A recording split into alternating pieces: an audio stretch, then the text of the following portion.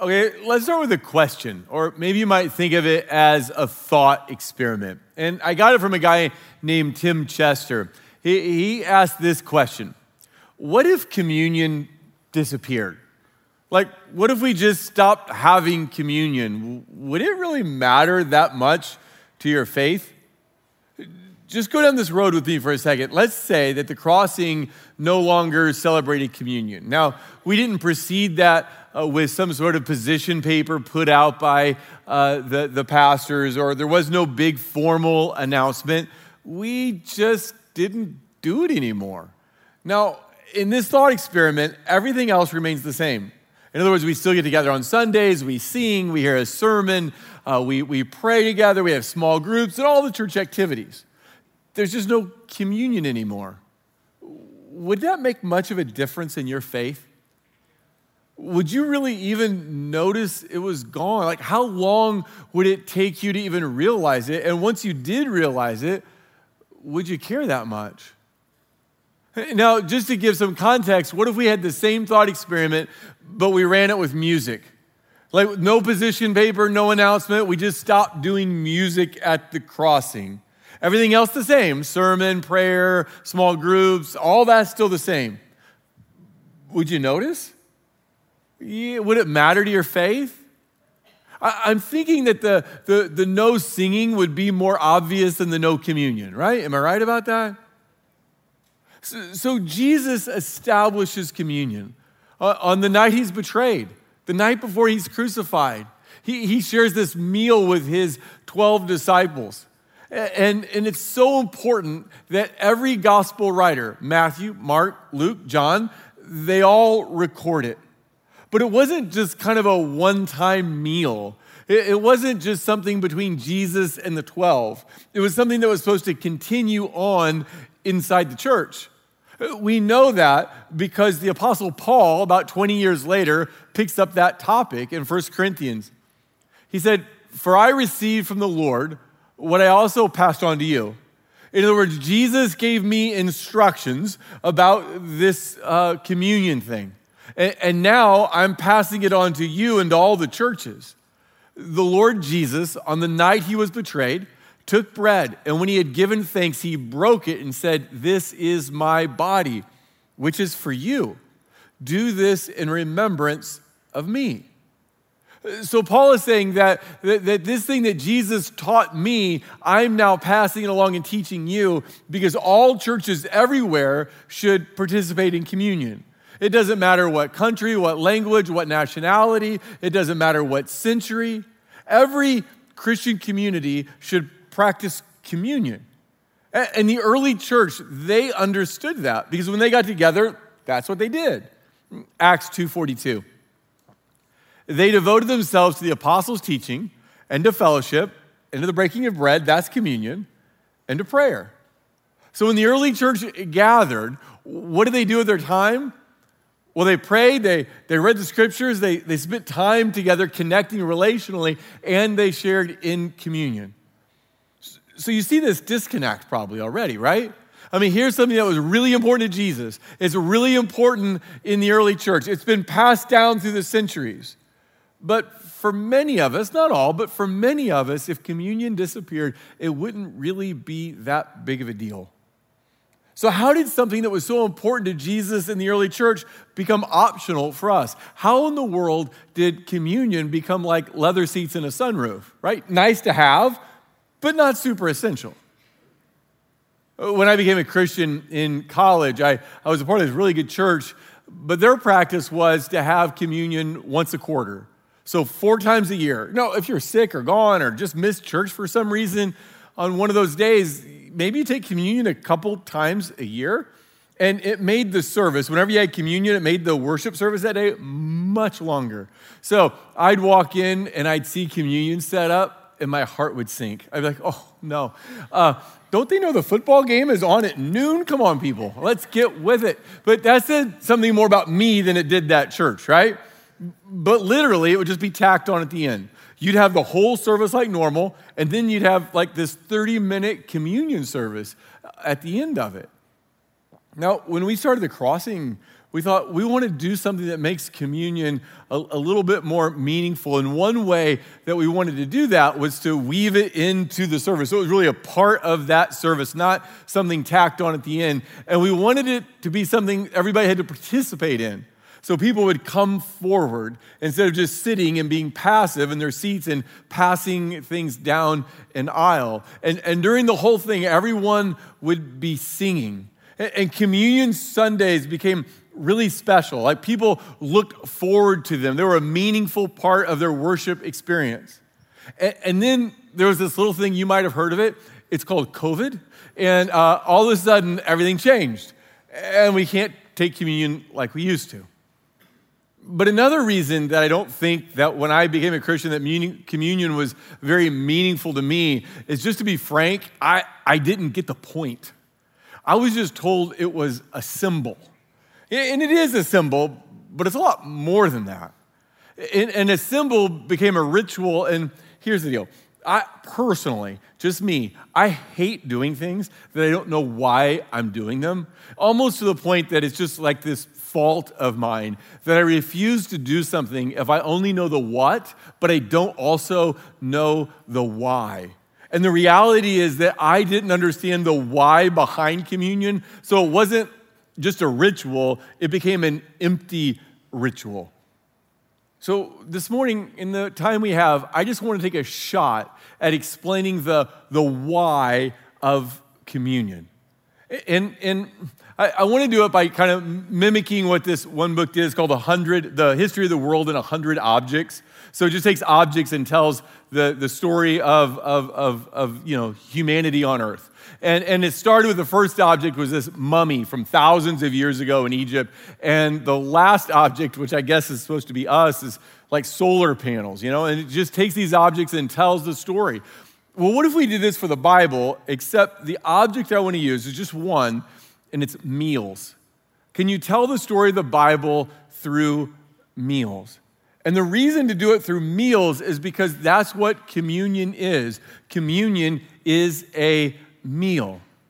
So if we wanted to tell the story of the Bible from meals, we would start back at the very beginning, and we would say that God put Adam and Eve in a beautiful garden, and he gave them a menu of food to choose from, almost as long as the menu at the Cheesecake Factory. It starts in Genesis chapter 2. The Lord God took the man, put him in the Garden of Eden to work it and take care of it, and the Lord God commanded the man, "You're free to eat from any tree in the garden." So God's goodness is seen in this huge menu that Adam gets to choose from, this beautiful garden that produces all this food, and you get to pick whatever you want from it. But more than that, not only could they eat from any tree in the garden, but God walked in that garden with them. So they were eating God's food in God's presence. God's food in God's presence. But the problem arose because Adam and Eve, they wanted to order off the menu. The menu wasn't good enough for them. They wanted something that wasn't on the menu. And so we pick it up in here with, "But you must not eat." So God says you can eat from any fruit, except you must not eat from the tree of the knowledge of good and evil. For whenever you eat from it, you will die. So we know that's what they did. They put their desire for food over their desire for God. They ate the forbidden fruit from the forbidden tree, and that ruptured their relationship with God. And it's interesting that the metaphor for sin here, the picture of sin, is desiring food more than you desire God. But ever since Satan lied to Adam and Eve, ever since he tempted them, and they took that forbidden food, their relationship with God has been ruptured, but also our relationship with food has been weird. From binging to purging, we're all trying to get control of our eating habits. But that sin, it drove them out of God's presence. So instead of eating a meal in the presence of God, now they've been banished from the garden. And when they go out to eat, they just ask for a table for one now. God is not with them. The next meal that we consider is the Passover meal. And perhaps you're familiar with the background of that meal, but let me set it up for you. Because of their sin, Israel finds themselves in slavery in Egypt, and it is a miserable form of oppression. And so they cry out to God, God, would you have mercy on us and deliver us? And God raises up a deliverer in Moses. And under God's orders, Moses goes to Pharaoh, king of Egypt, and he says, let my people go that they may worship me.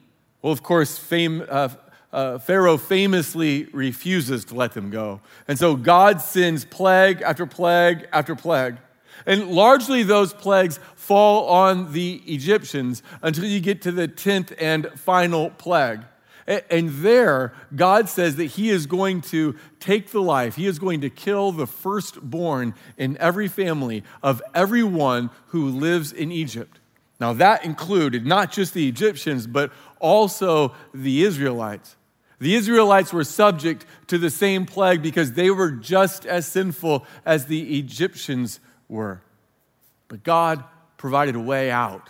The night before the angel of death was going to come through and take the life of the firstborn of every family, God instructs his people to make a sacrifice. And so they sacrifice a lamb, and they take the blood of the lamb and they put it on the doorposts of their house. We pick up the story in Exodus 12. On that same night, I will pass through Egypt and strike down every firstborn of both people and animals, and I will bring judgment on all the gods of Egypt. I am the Lord. The blood will be a sign for you on the houses where you are, and when I see the blood, I will pass over you. No destructive plague will touch you when I strike Egypt. So God spared his people because of the blood of the Lamb. But inside their homes, where the angel of death came through and passed over them because of the blood of the Lamb, inside their homes, they shared a meal together. They shared a meal that was celebrating and commemorating and honoring God for passing over them. And then God tells them to celebrate this Passover meal every year so that the celebration of God's deliverance from slavery was found by eating a meal together. Later in Exodus is another really important meal. This one happens on Mount Sinai. God comes to the mountain, and when God comes, he comes with thunder and lightning and clouds and smoke. All of it is surrounding the top of the mountain, and it is to signify that God is a holy God. And he calls Moses and the leaders of Israel to come up on the mountain and meet with him. But how will sinful people meet with a holy God? Well, they sacrifice animals, and they take the blood, and they sprinkle it upon themselves, and they go up the mountain to meet with God. Exodus 24. Moses and Aaron and the 70 elders of Israel went up and saw the God of Israel. Under his feet was something like a pavement made of lapis lazuli, which is a precious gemstone, as bright blue as the sky. But God did not raise his hand against these leaders of the Israelites. They saw God, and they ate and they drank.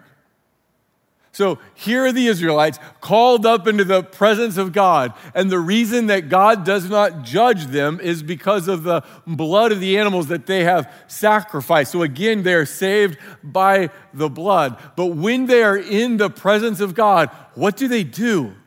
Well, they eat and drink. They share a meal with God.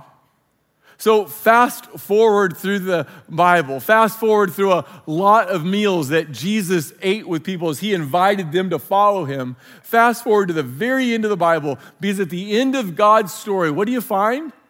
Well, you find the people of God eating a meal in God's presence. Revelation 19 calls it the wedding supper of the Lamb. But the best picture of that comes back in the prophet Isaiah, all the way back in Isaiah chapter 25. On this mountain, the Lord Almighty will prepare a feast. This is not an ordinary meal. This is a feast of rich food for all people, not just for the Israelites, but for anyone who wants to come to the Lord's table. It's a banquet of aged wine. It has the best of meats and the finest of wines. So imagine this, that when God wants to tell us what will it be like to be in his presence, what will it be like to enjoy all of God's blessings? Well, the metaphor he picks is a meal, the best meal that you've ever had. On this mountain, he will destroy the shroud that enfolds all people. He will swallow up death forever. This is a meal that goes on forever. It's a meal that never finishes. The sovereign Lord will wipe away the tears from all their faces. You hear that language of heaven, don't you? There'll be no more mourning, no more crying, no more tears. Why? Because we're finally back to the Garden of Eden. We're enjoying God's meal in God's presence. And so when we share in communion together, we're coming into the presence of God by the blood of the Lamb, by the sacrifice of Jesus. And it's called communion because that's what we're doing. We're communing, we're relating to God. And at communion is the chance to have a relationship with God, commune with God in the most profound and mystical way that you can. In other words, you can meet God in communion like you can nowhere else. If I said to you, hey, let's get lunch this week. Let's go downtown. We'll meet at 9th and Elm and find a place to go eat. Go, well, is there anything special about 9th and Elm? Well, not really, and yet absolutely. And there's nothing special about it because we could have met at 8th and Cherry or Broadway and Hit. We could have met somewhere else, but we didn't. We said we were going to meet at 9th and Elm, so if you want to go to lunch together, show up there because that's where I'm going to be. Well, is there anything special about communion? Like the bread and the wine, is there anything special about it? Well, no and yes. I mean, I guess God could have chosen to meet us in another place. God could have zapped us somehow so we got his spiritual strength in another way, but he didn't. What he did was say, show up here at this table because this is where I'm going to be. If you want to meet me and go to lunch, show up at 9th and Elm. If you want to meet with a God who loves you, show up here at this table. But why a meal? I mean, of all the things that God could have told us that he'd meet us in, why a meal? Well, a meal nourishes your body, doesn't it? A meal nourishes your body, and this meal nourishes your faith. The Bible uses food as a metaphor. Just like food nourishes your physical body, so spiritual food can nourish your spiritual soul. Jesus says in Matthew 4, man shall not live on bread alone, but every word that proceeds from the mouth of God. Just like you need food for physical nourishment, so you need spiritual food for spiritual nourishment. No one survives without food, and no faith survives without God's food, without communing with God. The Bible, prayer, worship, and communion. So communion is a lot more than a symbol. It's doing a lot more work for you than just reminding you of something Jesus did. Communion is the primary way where God wants to feed your faith. God wants to strengthen your faith at this table. Because think about it. When you come to the communion table, what you're doing is recognizing your own need. God, I'm a sinner. God, I've got no hope apart from you. God, what I deserve is judgment. And yet you're calling me to come. Because you love me, you gave your son. And so I can come and I can repent of my sin. See, when I come to the table, I'm just not saying I'm a sinner, but I'm saying, God, I want you to change me. I want to turn away from this sin and put my hope in Jesus, because it's only by the sacrifice of the animal that Moses and the leaders of Israel could go up on the mountain. It's only by the sacrifice, by the blood of the Lamb, that the angel of death passed over their houses. It's only by the blood of Jesus that you and I can come and share God's meal in God's presence. But it also tells me how much God loves me. That the God so loved the world. He so loved me that he gave his only son. And that reminds me, I can trust this God. I can trust this God today, but I can also trust him tomorrow. I can trust him with my spiritual life, but I can also trust him with my career, my family, and my health, and my money, and my time, and everything. God, I want to follow you. Jesus meets us here at this table. It's more than can be put into words, or it's more than can be written on a page. He shows up here. And he invites you to come. Maybe some of you are suspicious like me. You're like, well, maybe we're overplaying it a little bit. I mean, I barely remember the last time I took communion, and I don't remember it being anything that special. Was it really as big a deal as you're making it sound? A couple decades ago, there was a discussion in the newspaper. It kind of turned into letters to the editor, written back and forth over a few weeks. And it kind of started because somebody said, my pastor thinks his sermons are more important than I think they are. So I don't even remember my pastor's sermon. So how can it be that big of a deal to my faith? And other people were writing in and saying, well, now that you think about it, I don't even know what my pastor preached on that last week. And finally, a guy who'd been married a long time, he was an old guy, he had wisdom. He'd been married a long time. He wrote in and he said, you know, my wife, over the course of our marriage, has fixed a lot of meals. And the truth is that I don't remember any of them. But I'm pretty sure if I hadn't eaten them, I wouldn't be alive today. Well, it's kind of similar with coming to worship. You might not remember last week's songs. You might not remember the last sermon. You might not remember the last time you took communion. But I'm pretty sure that if you didn't come, if you didn't sing, if you didn't hear the scriptures, if you didn't worship, if you didn't share at this table, your faith wouldn't be alive. This is where God meets us. Every day is not special. Every sermon isn't memorable. Every song doesn't touch your heart. Every communion experience isn't one you'll think about for the years to come. And yet, this is where God strengthens your faith, just like he strengthens your body through food. So today we're going to give a shot at returning to some of the ways that we used to take communion. So I realize some of you have never experienced that, and others have probably forgotten what it was like. It's been so long. So let me remind you. In a few moments, I'm going to invite you to come forward. You don't need to come at a special time, or it's not dismissed by rows. Just come forward. It's chaotic. That's okay. You'll survive. And as you come down forward, you're going to see people down here at stools. And just walk up to one of the stools. And there's two ways to do it. You can take a piece of the bread and dip it into the juice. Just juice today, no wine. Training wheels today, training wheels. We dip it in the juice and eat it. They'll say something to you. You don't have to say anything, but they'll say something to you. And then go sit back down and keep singing. Others of you may not feel comfortable taking communion this way. That's fine.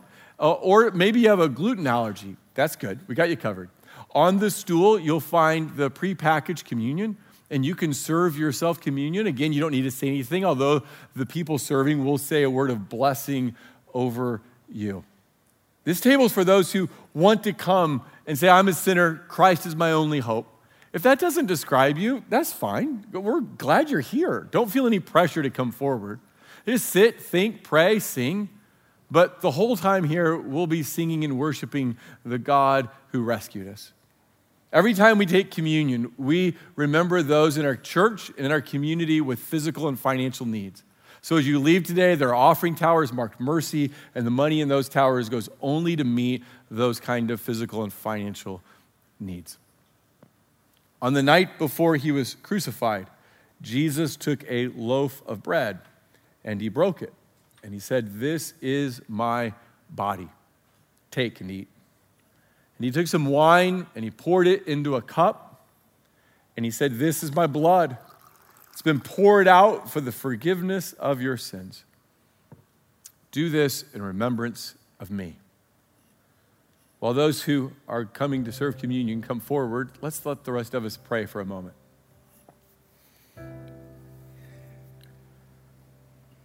Jesus, thank you that you gave your life that we might come back into your presence.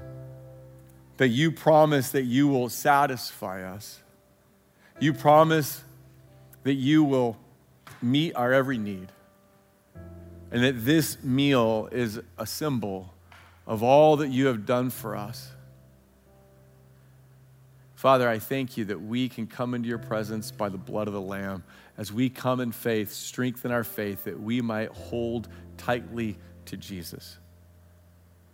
It's in your name we pray. Amen. People of God, come to the table of the Lord.